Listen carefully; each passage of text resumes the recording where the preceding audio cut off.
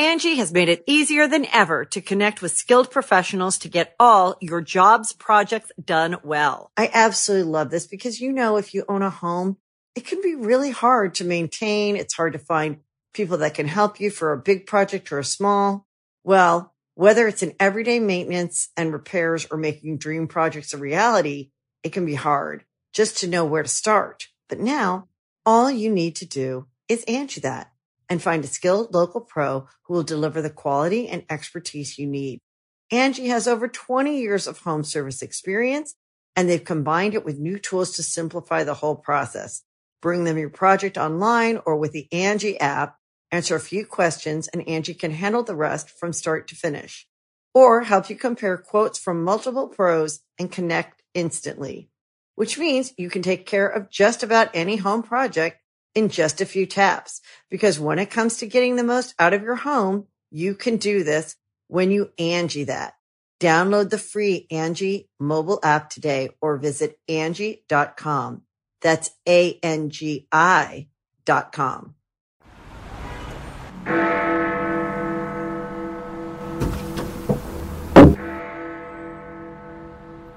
Alexa, who is Adam Ferrara?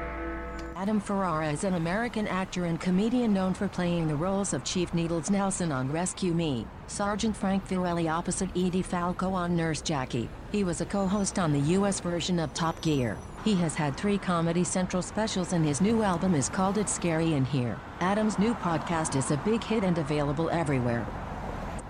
Sounds like it could be funny. Sounds to me like 30 minutes you'll never get back.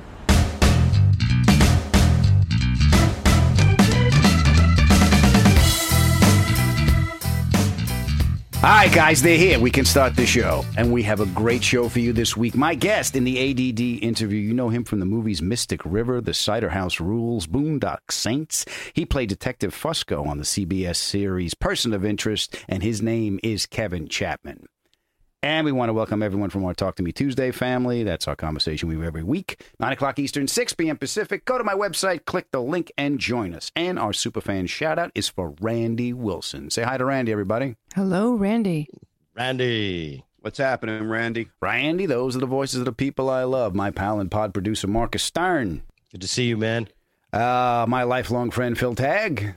Miss you, pal. Miss you too, my friend. And my beautiful wife, for better or worse, and worse is coming. It's Mrs. Ferrara. Why is worse coming? Worse is coming because I got the electric bill.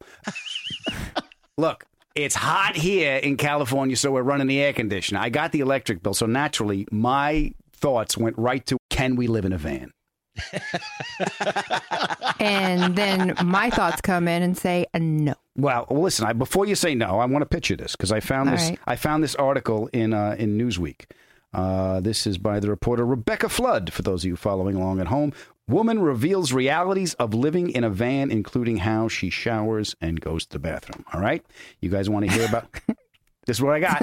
Sorry. Just maybe a little TMI, but go ahead. It's the headline. All right. I'm merely reporting to the class. Okay. Let's hear it, Ferrara. Let's hear your case. All right. Georgia Broderick is documenting her van life on social media. She shares home tours and explainer videos on her lifestyle.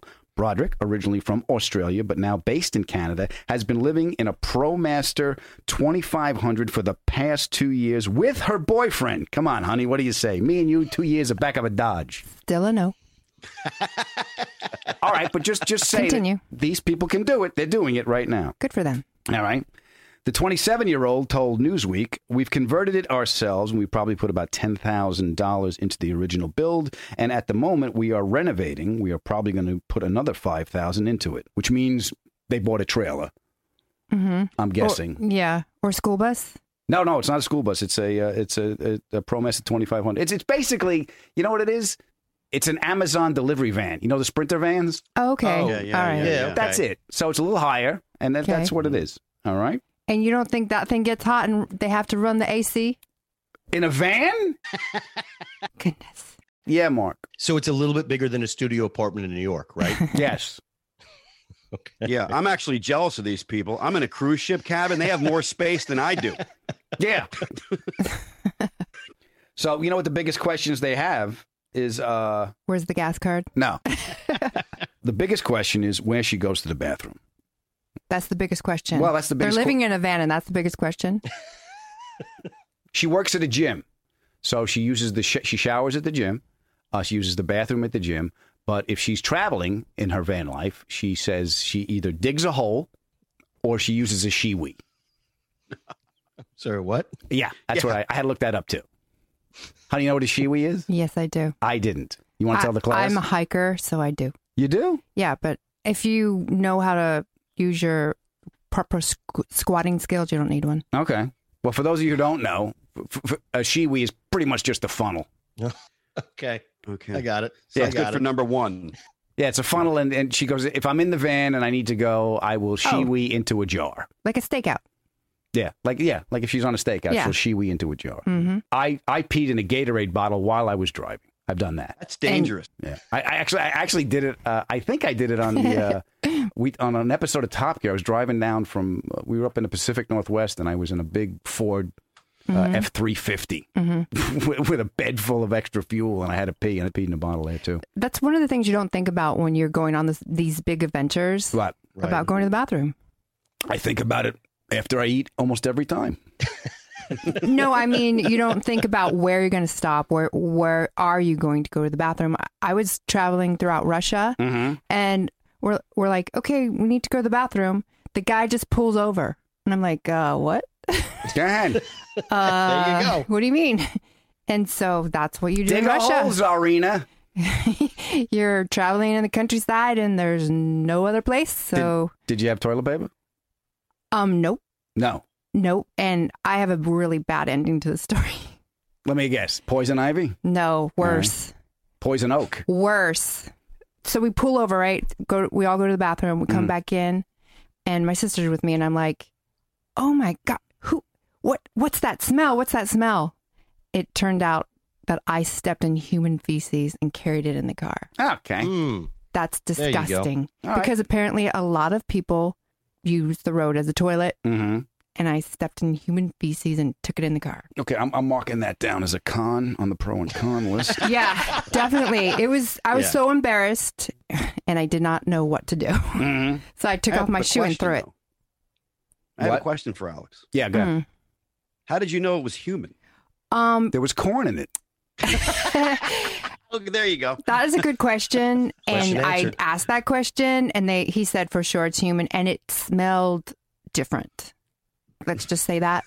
Okay. Oh, it's definitely human feces. Don't worry about it. It happens all time. Don't worry. I did it this morning. But here I was accusing everybody else, and it was on my foot. I felt so bad. I'm like, here's some money to wash your car. I felt so bad. Yeah. So that's my little story. Well, thanks for perking us up. That was nice. I said it was a bad one. I said it was bad. Okay. Well, naturally, the whole thing about living in the van is cost. Okay, she was living in Vancouver. She said, "I was living in Vancouver, paying just over $2,000 a month. Living in a van, I pay about $800 or $900 a month." And she's documenting this on social media. So I have this clip. Hold on. Okay, let's break this down, shall we? So my van isn't paid off yet, so that's $300. Groceries where I live are about $200 to $300. Groceries are $200 to $300. You know where she lives? She lives in 1968. That's where she lives. Phone bill, $100. Petrol, $200. So once the van's paid off, that's about $500 a month. Yeah, okay. So phone bill's $100. Mine's $300 just for the cell phones, and I still have a landline. Well, what's that? What did she say? Pet bill? Petrol. Yeah. She's Oh, from petrol. Australia. It's gas. Oh, Yeah. okay. Yeah. She said when she was living in a house, she was working 50 to 70 hours between 5 different jobs and can barely afford to survive. Living in a van has given me the opportunity to work 30 to 35 hours a week, saving $1,000 a month, and still buying the things I need. So it's a good choice for a little savings, but I don't think it's a lifelong choice, right? Yeah, but let's be honest. How much of it we got left? Seriously. The end is coming. So this couple is currently living in Ontario, and she did say that they are saving for a house. So apparently the van life is getting to the both of them. Yes. Yeah. And right now, currently, the van is parked in her parents' driveway. So you know when mom, You know when mom and dad are going to bed. I'm sorry, that is just so funny. You know how like people make fun of people living in their mom's basements? So they're living in their mom's driveway. Yeah. So you know when the parents are going to bed, they're like, he's living in the van with her, Al. It's her life, Helen, okay? It's her life. I put her through college. This is it. How much do you want me to do? She's your daughter. She's in the driveway. Thank God we got a driveway, okay, Alan? Yeah, it's not street parking. That's Yeah. the guys like Uncle Eddie from Christmas Vacation. Yeah. Just dumping out all the waste. Merry Christmas. Shitter's full.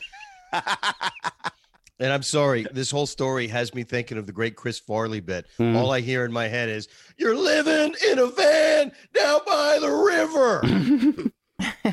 But that's tough, living in the driveway of your parents. Yeah. You know what? I commend her. She was working 5 jobs. She couldn't make it work. She met a guy with a van. She's like, okay, what can I make out of this? So Yeah. she's doing what she had to do. So I give her a lot of credit. I totally relate to what they're doing because I'm doing it. You know, I'm in the same boat, except I'm actually on a boat. It's true. Yeah, you are. Yeah. Phil's doing what he had to do.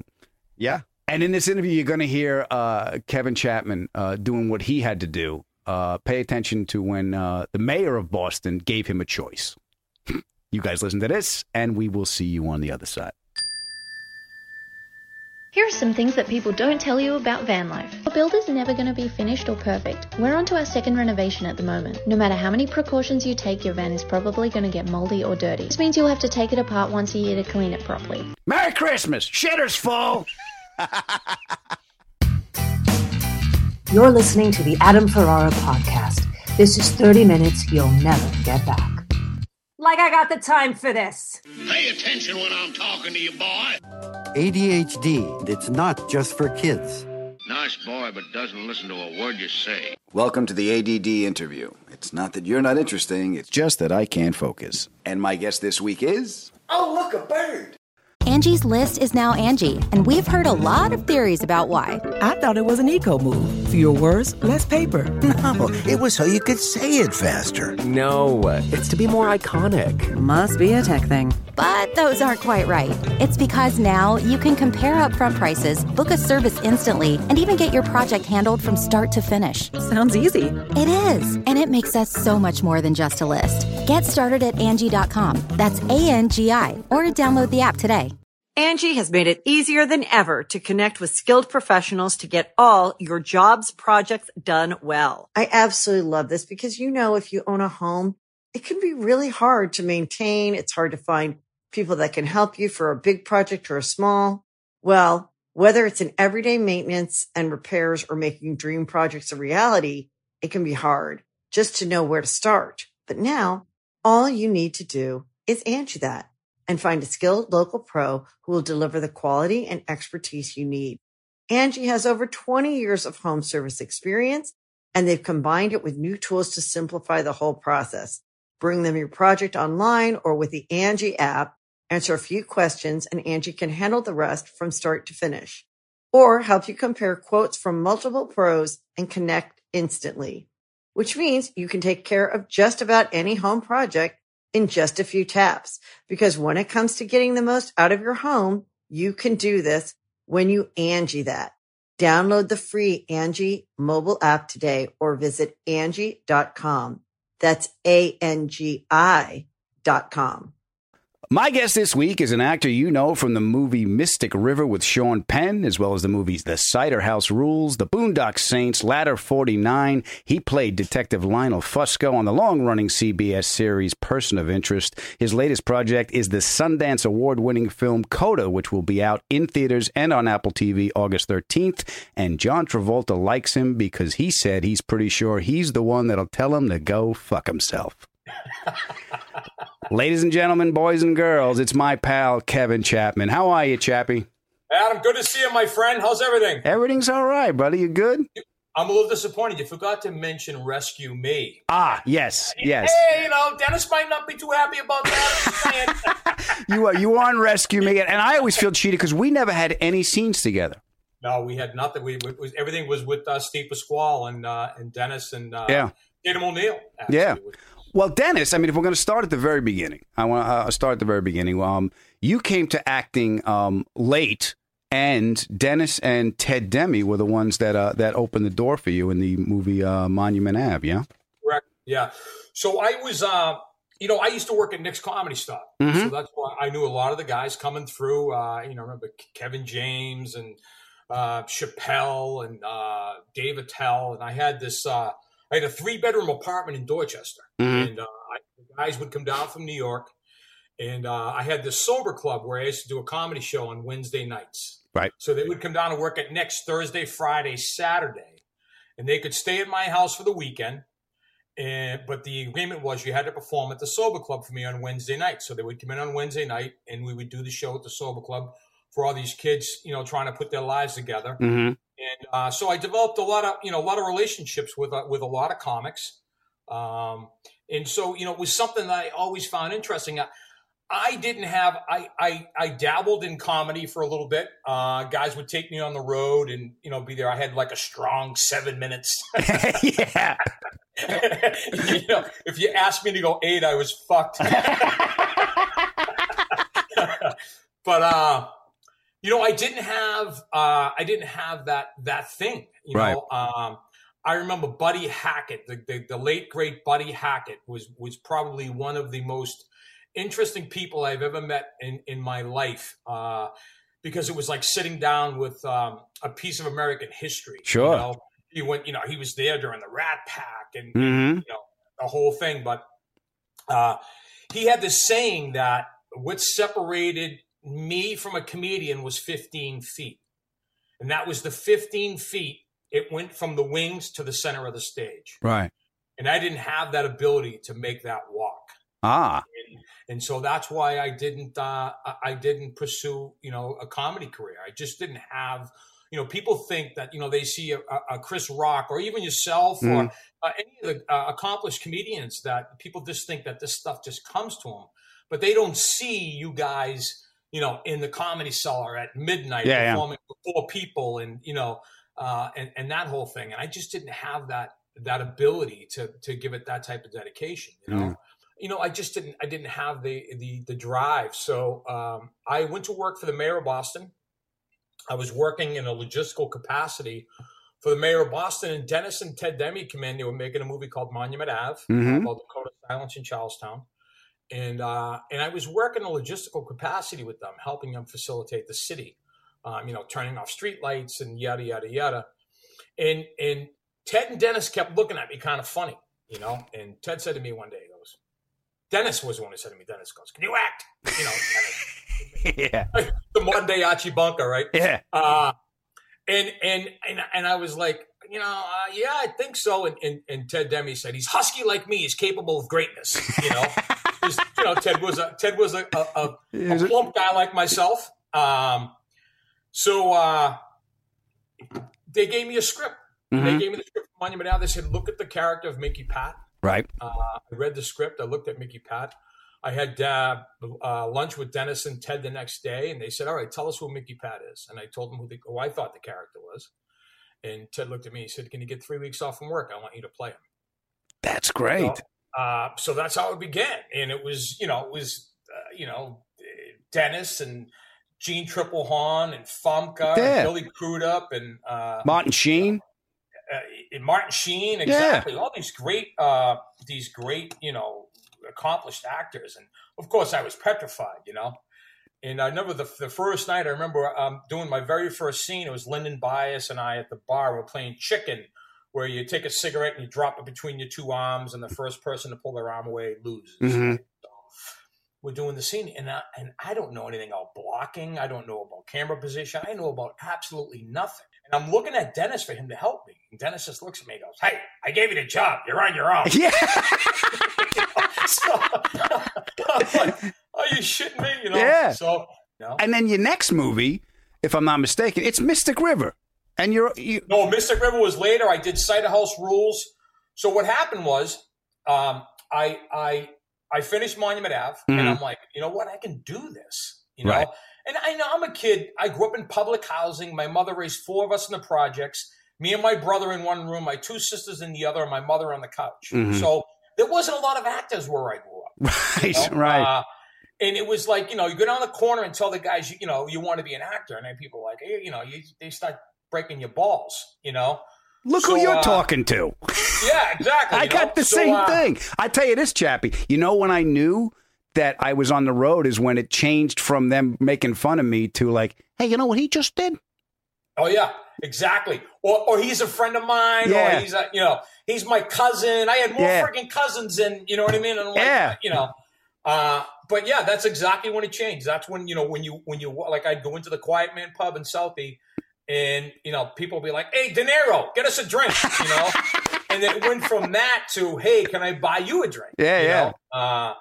So I, when I got after that movie was over, we did the Sundance thing, and it was all new to me, and it was all great. And then, so I said, you know what, I'm going to start pursuing this. So I started auditioning. So I got a part in Cider House Rules. I got a part in The Bedroom, Boondock Saints. And then I said to myself, you know what, I'm going to go for this. And the thing that nudged me to go for it was, as I told you, I was working for the mayor of Boston, and a reporter for the Boston Herald called me and said, don't you find it to be a conflict of interest that you're in these movies working for the mayor? As if I was extorting movie roles. Yeah. Boston's like a little like New York, like, hey, listen, he's got a guy. That's the only reason. Boston is a conspiracy theory capital of the fucking world. Yeah. It's like, and so I said, no, I don't find it to be a conflict of interest. I said, I did one movie, Monument Ave. I did it on my vacation time. I took my 3 weeks of vacation to shoot the movie. And he said, well, I think it's a conflict of interest. And so the conversation went from there to, then, of course, The Project and Me came out, and I told the guy to go fuck himself. So the next day, I'm on the front page of the Boston Herald. And I think the headline was acting official. Right? So it's the headline of the Boston Herald with a 2-page pullout in the middle of these little bit parts that I had in films, So now at this point in my life, I had been abstinent from drugs and alcohol probably like 6-7 years. Okay. So I felt it was a question of my character, of my integrity. So the mayor calls me down to his office and he goes, look, you can either continue to act or work for me. And I looked at him and I said, well, it was nice working for you. And he said, what do you mean? It was nice. I said, I can't let this guy, question my integrity. Right. I said, I have to go do this now. So I literally resigned from my job on Tuesday, put everything I owned in the back of a U-Haul truck, and including my motorcycle. I had a Harley Davidson Softail with bags and everything, and I put the sofa and everything on one side and drove the bike up in the middle of it, and off I went to LA, not knowing what I was going to do, how I was going to get representation. None of that stuff was even like in my head. Okay. I didn't really know how much talent I had. I just knew that I felt like it was a calling. I just felt like, not to get too deep, but I feel like everyone has a path in life. Sure. I feel like this was supposed to be the path I was going to walk. Sure. So, I went out there and I studied acting during the day because I knew that my natural ability was only going to take me so far, and I had to develop a craft. So I studied acting during the day, and I bounced at the House of Blues at night.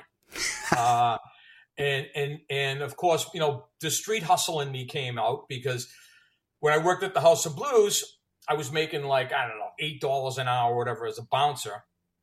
And I knew that I wasn't going to be able to survive on that. So the House of Blues was having a problem with the neighbors because people were parking down the street because they didn't want to pay the $20 parking fee. And they were urinating in people's yards and, leaving beer cans on the sidewalk and whatnot. So I approached the general manager of the House of Blues and told him that I would be the community liaison for the House of Blues. Okay. And for my fine services, it would be $600 a week. Okay, good. So and now, mind you, the job that I got at the House of Blues, I bullshitted my way into that as well. Right. there was a guy, Bill Johnson, that I didn't know. We had a bunch of mutual friends, but he was on the board of the House of Blues. And when I went in there for the job interview, I told him that Bill Johnson had sent me over to give me a job. And so that's how I initially got in the door.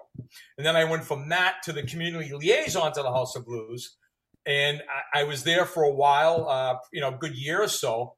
And I remember one day I was there working, and this guy walks up to me and he goes, "You Kevin Chapman?" I said, "Yeah." And he goes, "I'm Bill Johnson. I guess you're a friend of mine."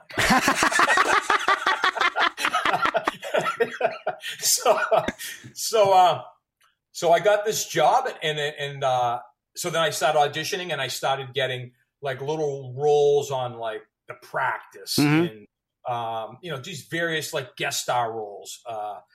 And then one day I was reading, because I always read the Boston Herald online. I read one day that Clint Eastwood was making a movie in Boston. I had no idea what it was about, but I knew Clint Eastwood was a guy that I had watched all his films as a kid, like all of us. You know what I mean? He was my guy.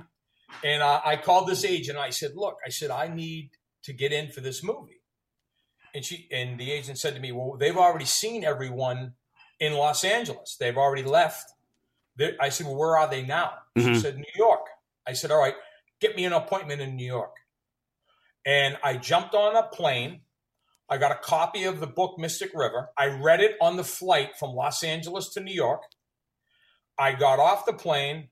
I walked into Phyllis Huffman's office, the late great Phyllis Huffman. She was amazing, and I walked in her office and I talked about the book. She said, "Do you know anything about the movie?" And I went right through the book. I said, "The murder took place on Sydney Street. I lived at 10 Sydney Street. The body was found at the old Neponset Drive-In.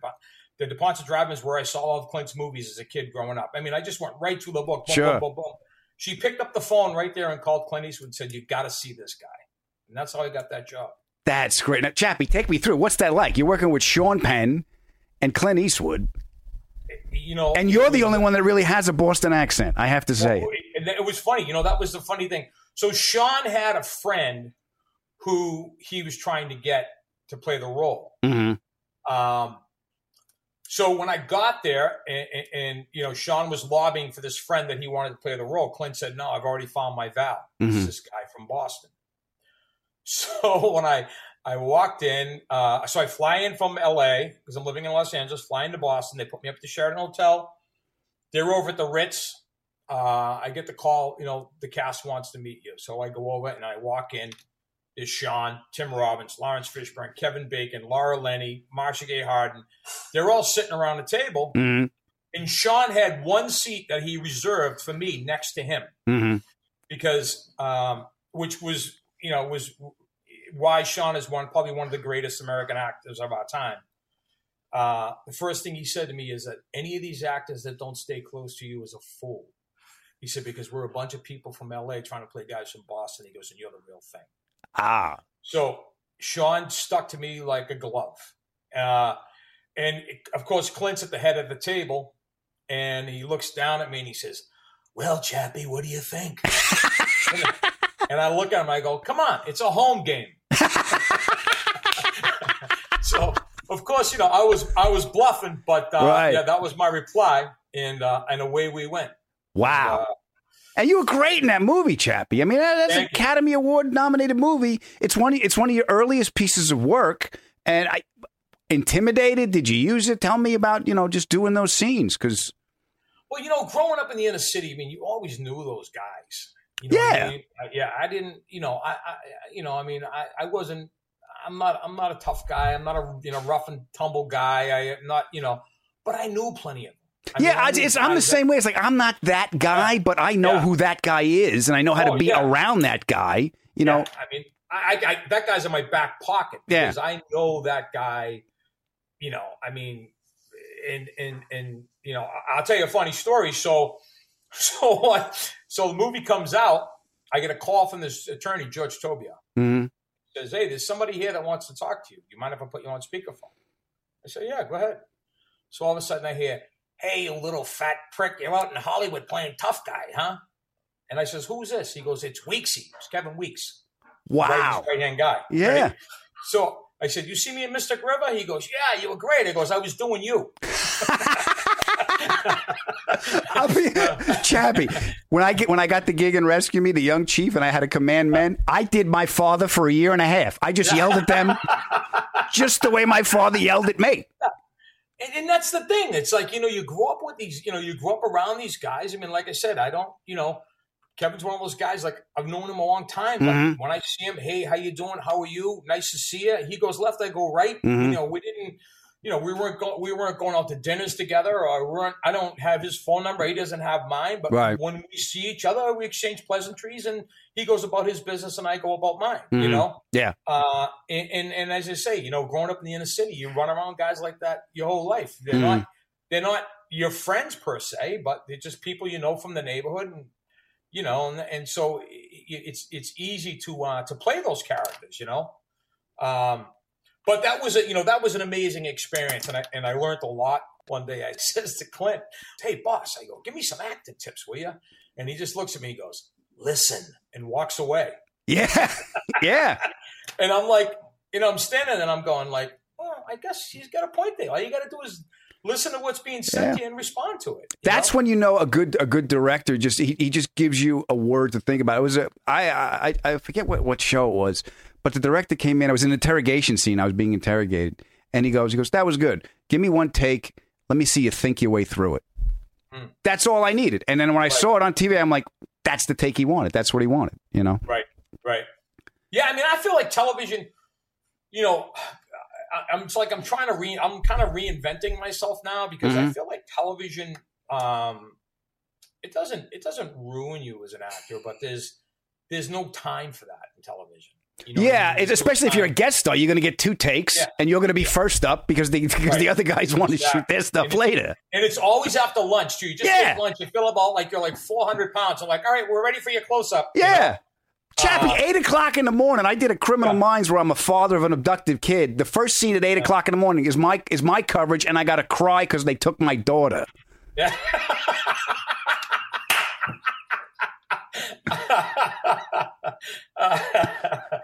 So it's So I mean, like I said, it was one of the greatest experiences of my life. I mean, so then you went from that. And then Ladder 49 was quickly after that. It was right after that, actually. Can I ask you to tell the story when Travolta flew you in the plane?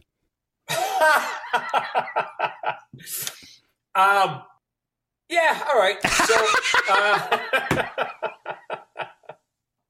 So, John was kind enough. I had missed my family. I had a daughter, just my daughter at the time, and I hadn't seen them in quite some time. So my daughter was born in June. I started Mystic River in September.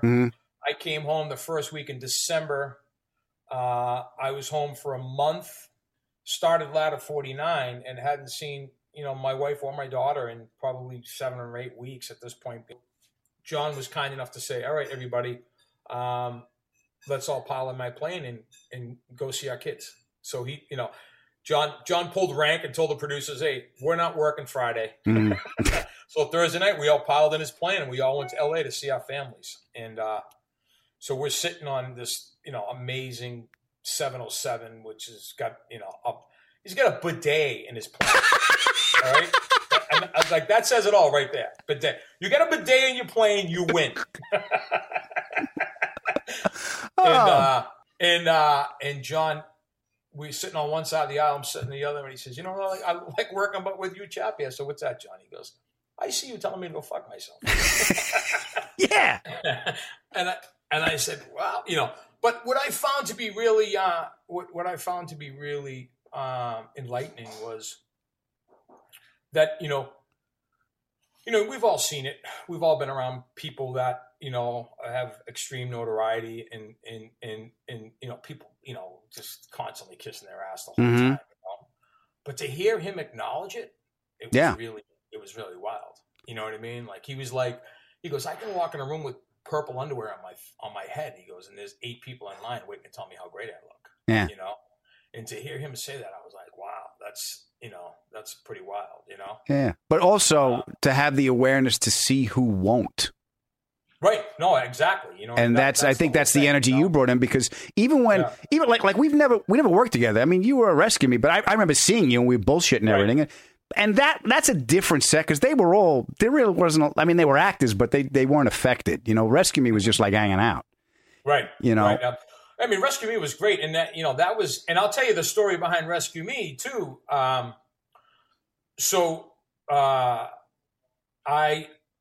was up for this movie called Recount with Kevin Spacey.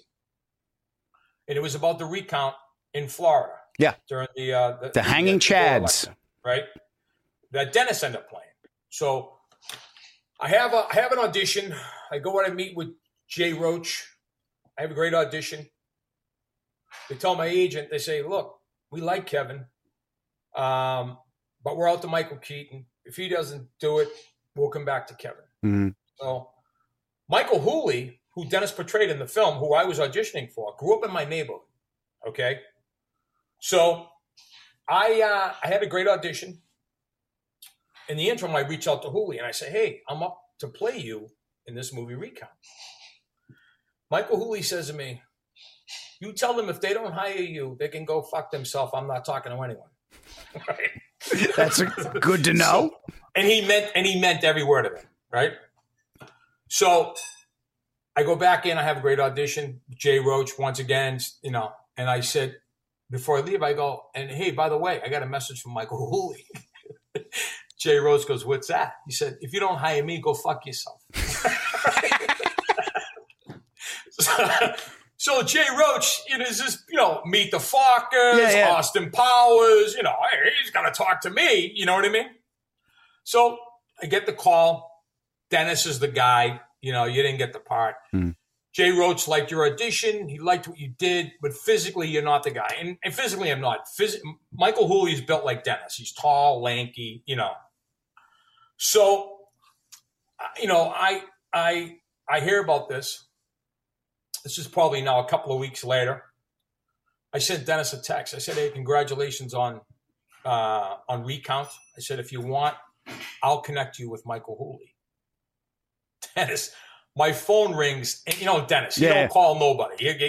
You get a text, you get one word answer, you get, Yeah, you know what I get? I get an Irish flag and a hockey stick. Exactly. Two gerbils and a cloud. Yeah. You're like, what is this? So no sooner I hit enter in my response to Dennis in the email, my phone rings 30 seconds later. Mm-hmm. It's Dennis. Hey. What do you mean? Michael Hooley won't talk to anyone. He told HBO to go fuck himself. He told Jay Roach to go fuck himself. He won't talk to anyone. I said, Dennis, you know me. I said, I wouldn't call you if I didn't think I could do it. Mm-hmm. So I hang up the phone. I call Hooley up. I go, hey, Michael. I go, as you know, I didn't get that part. I said, but Dennis Leary is my friend. I said, and he's the one that started me in the business. And I said, I would really appreciate it if you would talk to him. So Hooley says, you know what? He goes, Leary's good with the firefighters. He goes, my brother's a firefighter. He goes, I'll talk to Dennis. So I called Dennis up and I go, here's Hooley's number. You're all set. And as a thank you, Dennis wrote that part for me on Rescue Me. That's, you know what? I'll deny I said it, but I love that skinny Irish fuck. Because I do too. That's him. Like I said, that's him. The guy's got a heart of gold. And for a guy who plays, the gruff, rah, rah, rah, rah, rah, smoking, and, hey, it's like, he's got a heart of gold. I mean, I've seen him do more things for people, and he gets pissed if you tell people that he did. Yeah, doesn't take credit for anything, doesn't make a big. When my dad died, I was on the sets, and nothing was ever spoken, but I felt Lenny and Dennis kind of close ranks around me. You know, we never said anything, Chappie, but I actually felt that, and never forgot it. Yeah. Yeah, no, he's a good man, and so from that little character on Rescue Me, Jim O'Doherty had written a script called Inside Out, and it was about this. It was about this single dad who had a son who he thinks is gay, and this dad says all the wrong things for the right reasons. And Dennis put up the money to shoot the pilot, and I was the lead. I played the dad. They had brought it to DirecTV, and it was DirecTV's. It was going to be DirecTV's first original programming. but they were fighting over residuals because DirecTV wanted to buy it and be able to play it 80 times a run day, the hell out of it. Yeah. Blah. So they were trying to work all that out. In the interim, I get offered person of interest. And Dennis calls me up and he goes, look, he goes, you got J.J. Abrams and CBS. He goes, and you got me over here fighting with DirecTV. He goes, you got a family. I know what you need to do. Yeah. And so that's, you know, that, and then I went on my way and did person of interest. Yeah. But once again, you know, here's a guy who had money, time, energy, you know, tied up in this thing, but he knew that I had a family and he knew that I needed to provide for that family. So he was like, look, I get it. You know? Believe me, you're preaching to the choir. I've seen him just do that, not only for me, but for other people. And I'm probably going to cut all this out of the interview chat because I'm not going to admit any of this shit. I don't blame you. You know, we'd never get his head in the door. Oh, God. There's no living with him now. Can I ask you to tell the Clint Eastwood Iceland story? Oh, so after I finish, I finish Ladder 49, and I get a call. I'm at a Red Sox game with Michael O'Malley, and Michael O'Malley, who has been, you know, him and Dennis have probably been my two Irishmen, my two biggest champions. And Michael O'Malley says to me, hey, I got a friend of mine who's doing this show called Brotherhood for Showtime. Right. He says, you need to meet him. So I meet Blake, and he casts me in Brotherhood. So I'm in Rhode Island doing this show, and then we finished the first season. I come back to LA, and I'm, you know, banging around auditioning in between, you know, whether or not we get picked up for the second season or not. And I'm on the Warner Brothers lot, and I run into Rob Lorenz, who is Clint's producer. And Rob says, well, what are you doing? I said, I'm just, you know, doing this show in Rhode Island, blah, blah, blah. He goes, well, we're doing this movie called Flags of Our Fathers. He goes, there's a bunch of Marines. He goes, there's got to be something in there for you. So I'm like, all right, great. So go back to do second season of Brotherhood. My agent calls me up. He goes, hey, we just got a call from Clint's office. They want you to come to Reykjavik, Iceland, to play this Marine Corps captain that takes the beach at Ewell. So I'm like, awesome. So he goes, Showtime was nice enough to let you go. We worked it all out. You're going to be there 10 days, blah, blah, blah. Go to Logan, get on a flight. You got to be there in the morning. So I hop on a flight. I get there, and I see Clint. Now, it's the first time I had seen him since, you know, I hadn't seen him in 2 years at this point. And, you know, and I'm so excited because I got this great television gig. Sure. I'm making great money. I'm in Rhode Island. You know, I'm close to Boston. My wife and kids were spending the summers at the beach and going back to LA. And it was just, you know, life is fantastic. Yeah. And it's all a direct result of Clint Eastwood giving me an opportunity. So I see him and I go, hey, boss, I got this great gig. And you know, when you're around people like that, at least I do, I have a tendency to forget who I'm talking to. Yeah. Yeah, exactly. Yeah. Because now, you know, we're familiar with each other. So it's like, you know, it's like me talking to you. Yeah. You know? Yeah. And so I'm just rambling on, and he's just sitting there looking at me, shaking his head, you know, not saying anything, just, you know, stoic. And he got his little Marine Corps cover on, you know, and he's just looking at me and he's shaking his head. And so they put me on this landing assault vehicle out in the ocean, and there's boats everywhere. And I mean, there's stuff blowing up. There's, you know, landing assault vehicles and it was just chaos. And so they put me on this landing assault vehicle and they sent me out to sea, and the waves are so violent that there's a big cleat on the landing assault vehicle. And I literally had to put my arm through it and hold it like this to keep from getting blown off the deck. So I'm out there, and the waves hit me, and they hit me, and they hit me, and they're waiting to call action. And Clint never uses a bullhorn. And all of a sudden, I hear out of a bullhorn from like 2 boats over, hey, Chappie, how's that fucking TV show treating you now?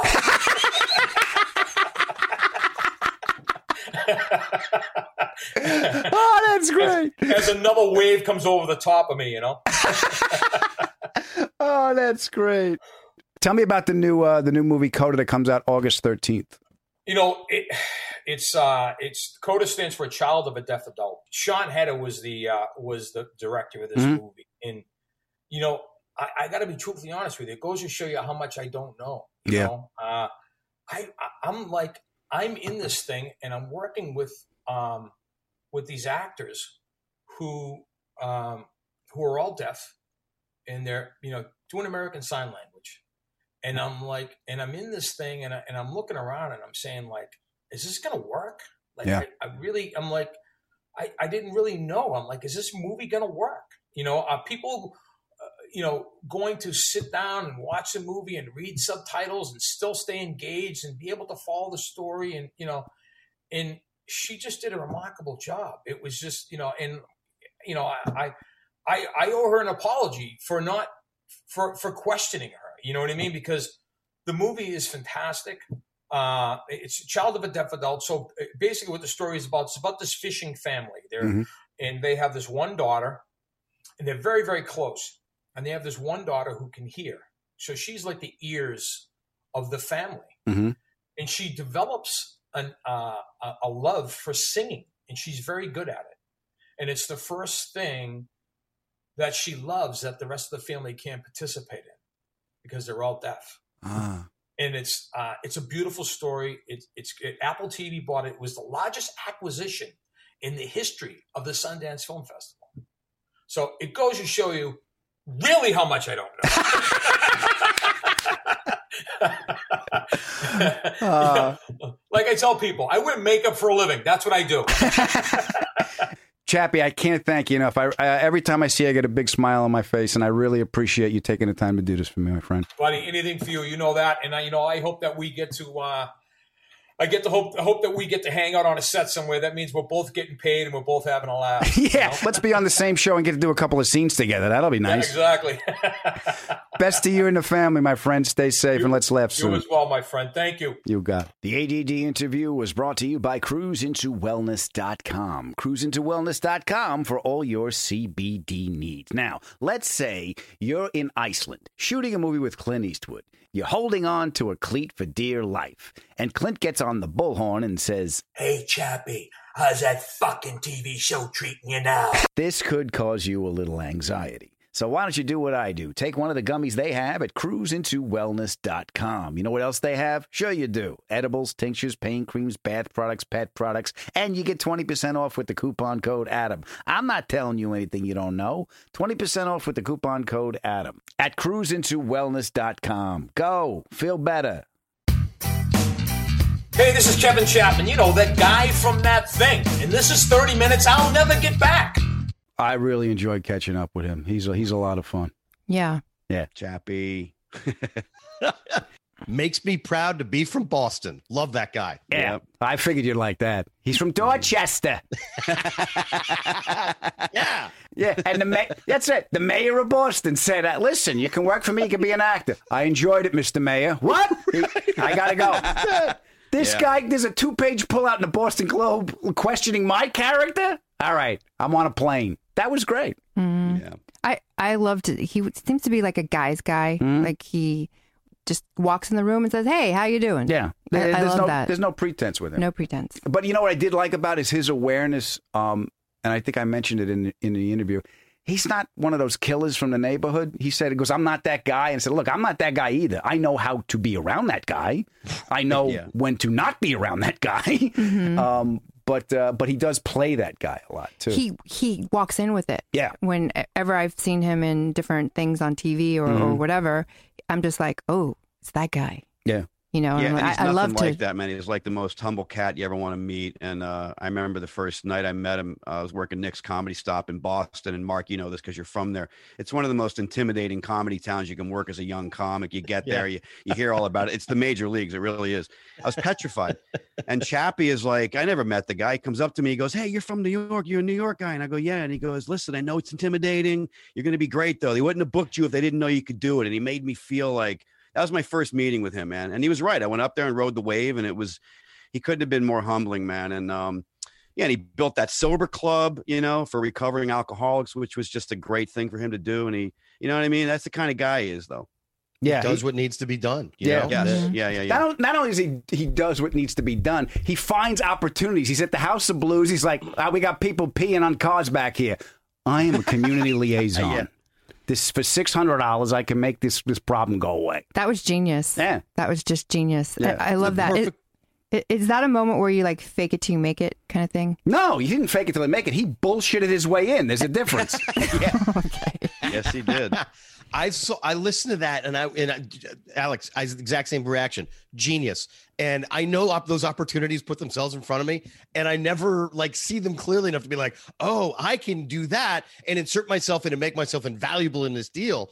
And I love his fearlessness with all of this. Mm-hmm. I mean, to tell the mayor, thanks, it's been fun. I'm packing up my motorcycle and I'm driving across country and I'm going to try this acting thing that I've never done before. Really, screw it. I'm going to give it a shot. It seems like my calling. And he did it. And he's been incredibly successful. Yeah. I love that. Mm-hmm. It's that attitude and work ethic. How about, look, I heard Clint Eastwood is seeing people. They've seen everybody in L.A. Get me a meeting in New York. I'm getting on a plane.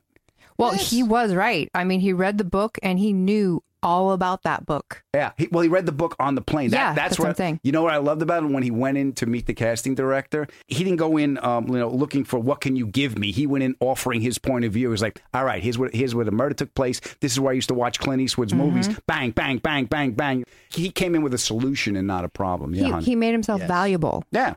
And she saw it. He sold them on him before he even read for the thing. Yeah. He made himself valuable. I mean, and that kind of guy, it makes an impression on the community. I'll never pee on the House of Blues again.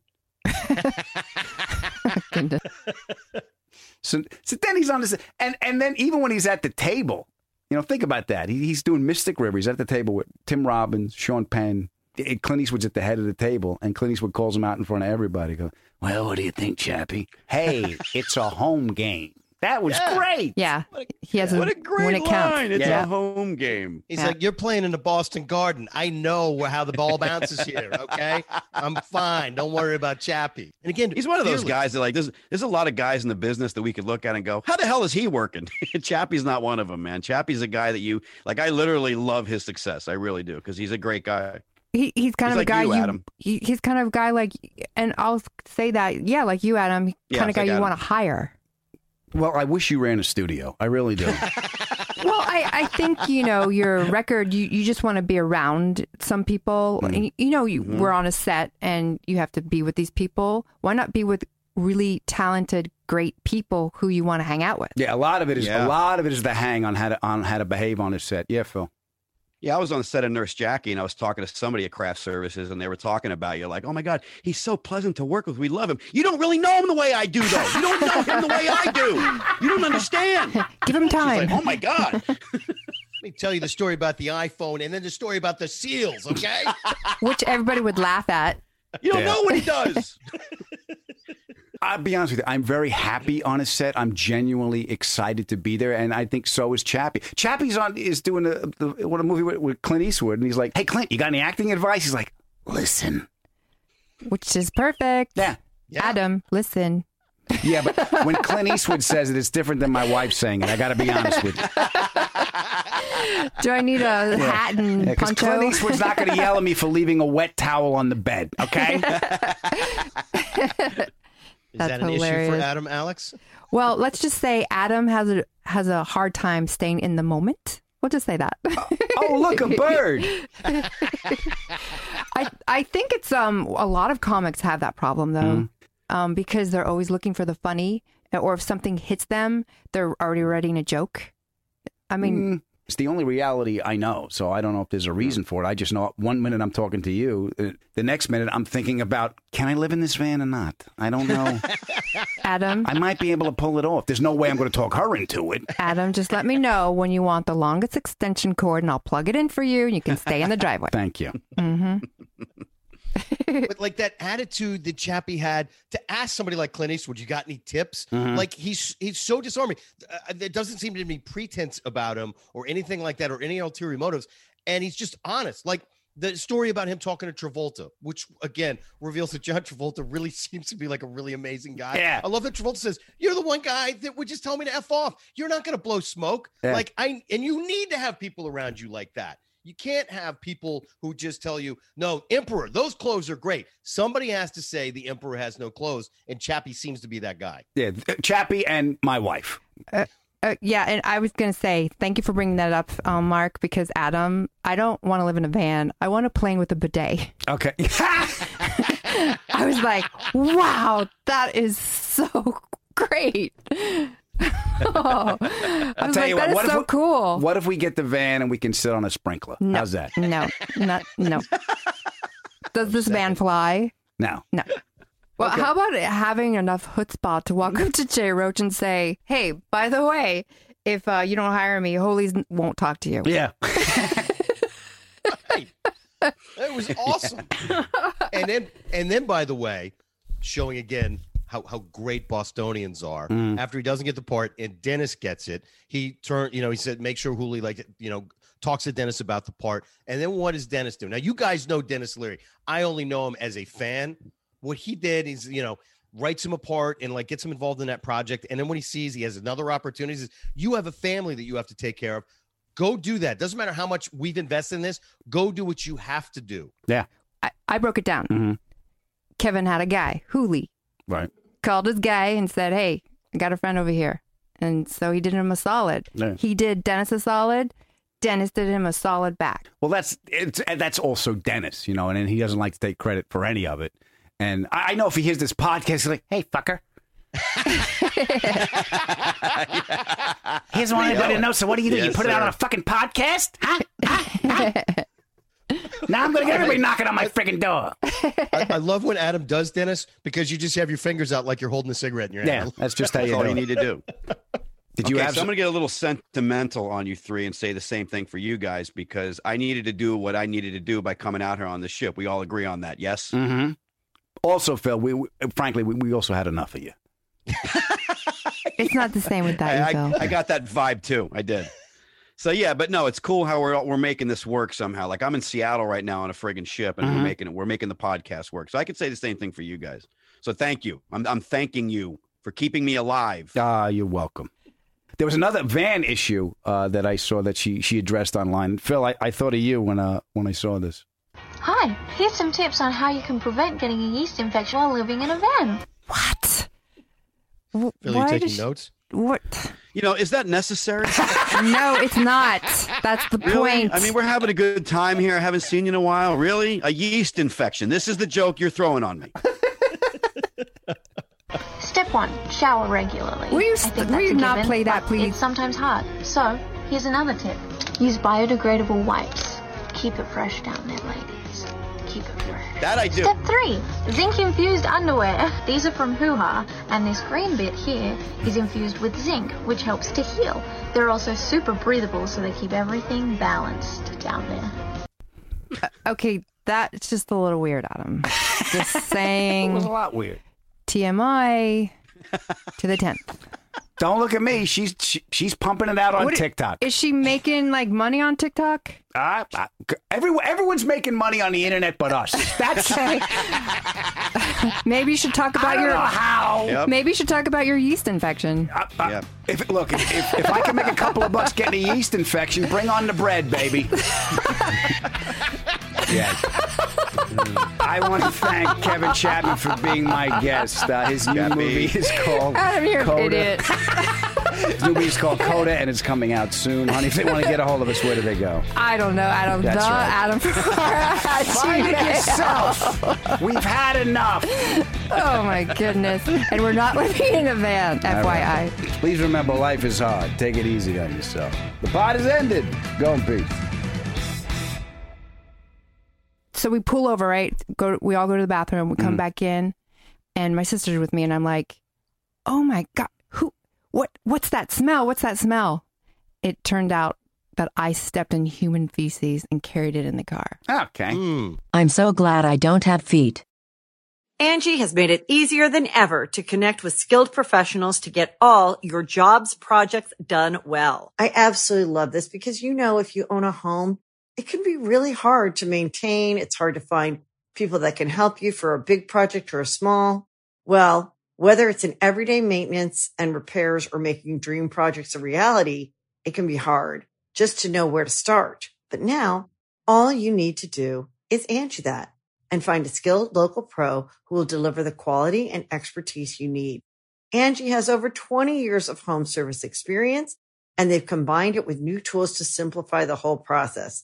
Bring them your project online or with the Angie app, answer a few questions, and Angie can handle the rest from start to finish.